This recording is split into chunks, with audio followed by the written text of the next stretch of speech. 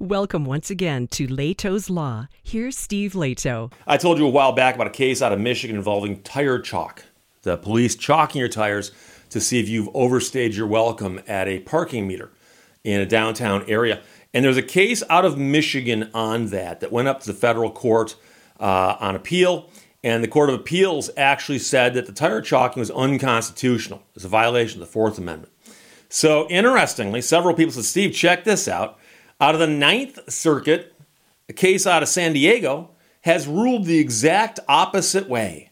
So we have what we call a split in the circuits. Sixth Circuit says yes. Ninth Circuit says no, with respect to that being a violation of your constitutional rights.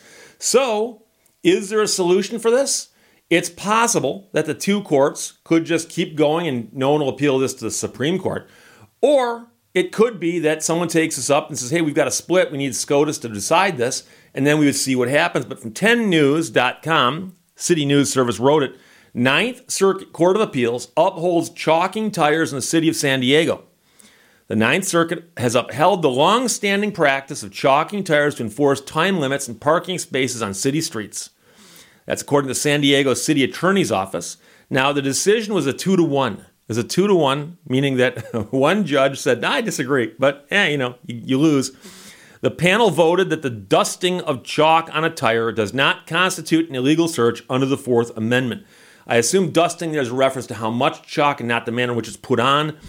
The plaintiffs in the case argued in their 2019 class action lawsuit against the city and its police department that chalking tires is an unconstitutional intrusion on owners of legally parked vehicles. Because remember, you park your car, you pay the money in the meter, the police officer comes by, or the meter person, and chalks your tire while you are still current on the meter. Because if you're not current on the meter, they don't chalk your tire, they just give you a ticket. So they're chalking the tires of people who are legally parked. Now, some of them overstay, but then they get a ticket. So a judge granted the city's motion for summary judgment early last year, and the plaintiffs appealed. Summary judgment, by the way, means that a judge or a court looked at a case and said there's nothing to try here. Based on these facts, one side is just entitled to win.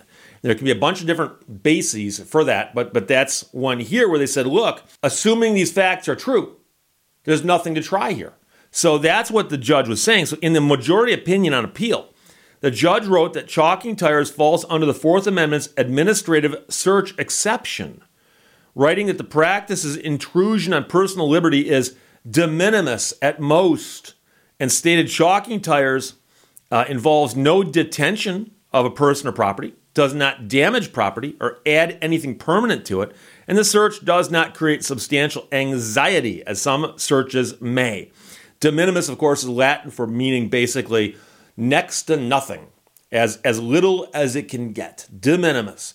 And so it's true that if they chalk your tire lightly, just lightly, and you don't even notice it, then that's about as de minimis as it gets. Now, I've had people point out, and they say, Steve, I just, hypothetically, detailed my car. I just detailed my car, and I parked it, and I walked in to get some coffee, walked back out, and some knucklehead's taken a piece of chalk and went on my tire.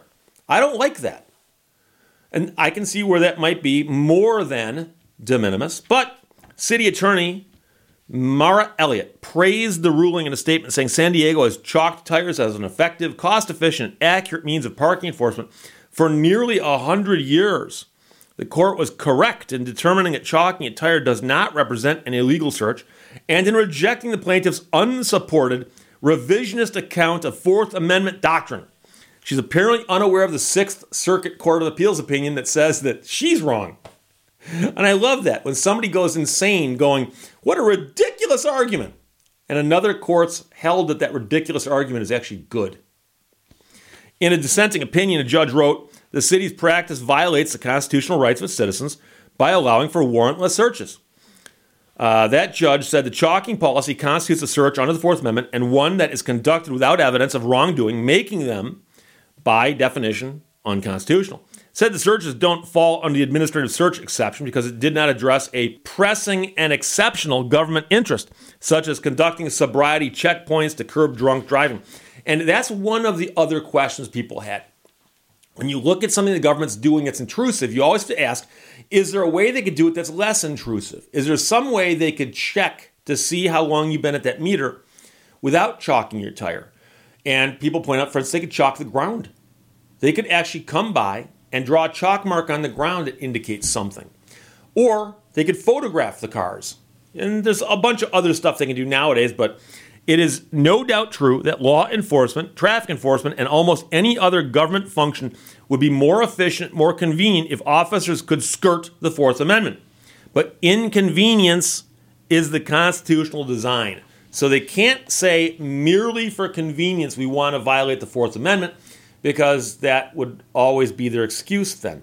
I pointed out earlier that there's a case out of mid-Michigan, up in this area, that the Sixth Circuit ruled was a violation of constitutional rights of the people whose tires were chalked.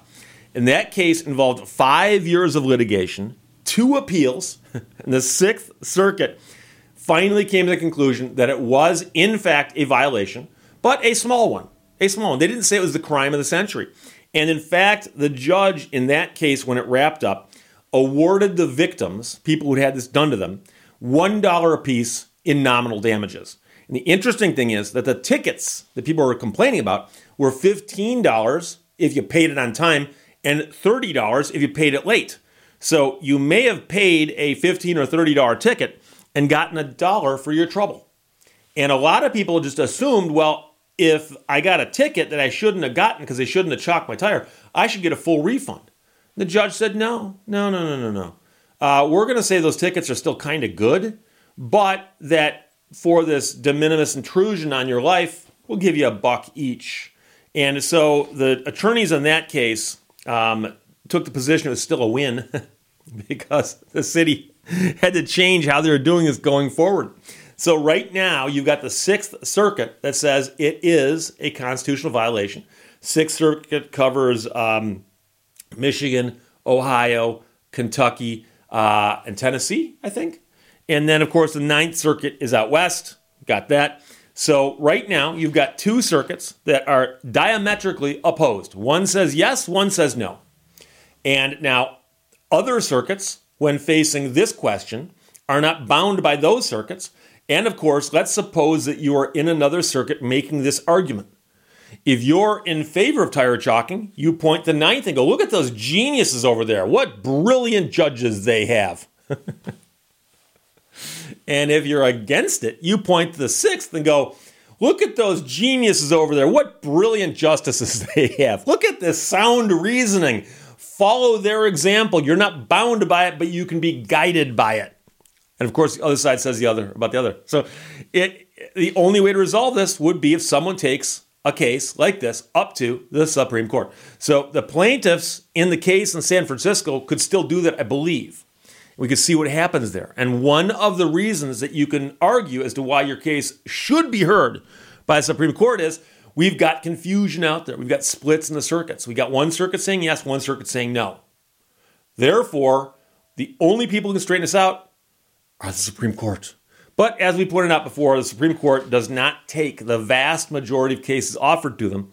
And you can never guess what cases they're going to like or not like. And so some people would say, well, Steve, an obvious split between the circuits is something they ought to hear. And I'd say yes to that until you realize, yes, but we're arguing about tire chalk. And they might look at that and go, chalking tires? We got more important stuff to talk about. So meanwhile, somebody else who's on death row files a last-minute appeal or they get executed in 24 hours. Yeah, they're going to actually look at that first because it's a little more pressing. So we'll see what happens, but it's a fascinating case, and I can see both sides. I can. And I'm fascinated now to find out if the Supreme Court will hear this, and if so, how they'll rule. Scott and Frank both sent it. Thanks a lot. But 10news.com reports Ninth Circuit Court of Appeals upholds chalking tires in city of San Diego. Questions, comments, put them below. Let's talk to you later. Bye-bye. Thank you for watching Leto's Law. Where there's a will, I want to be in it.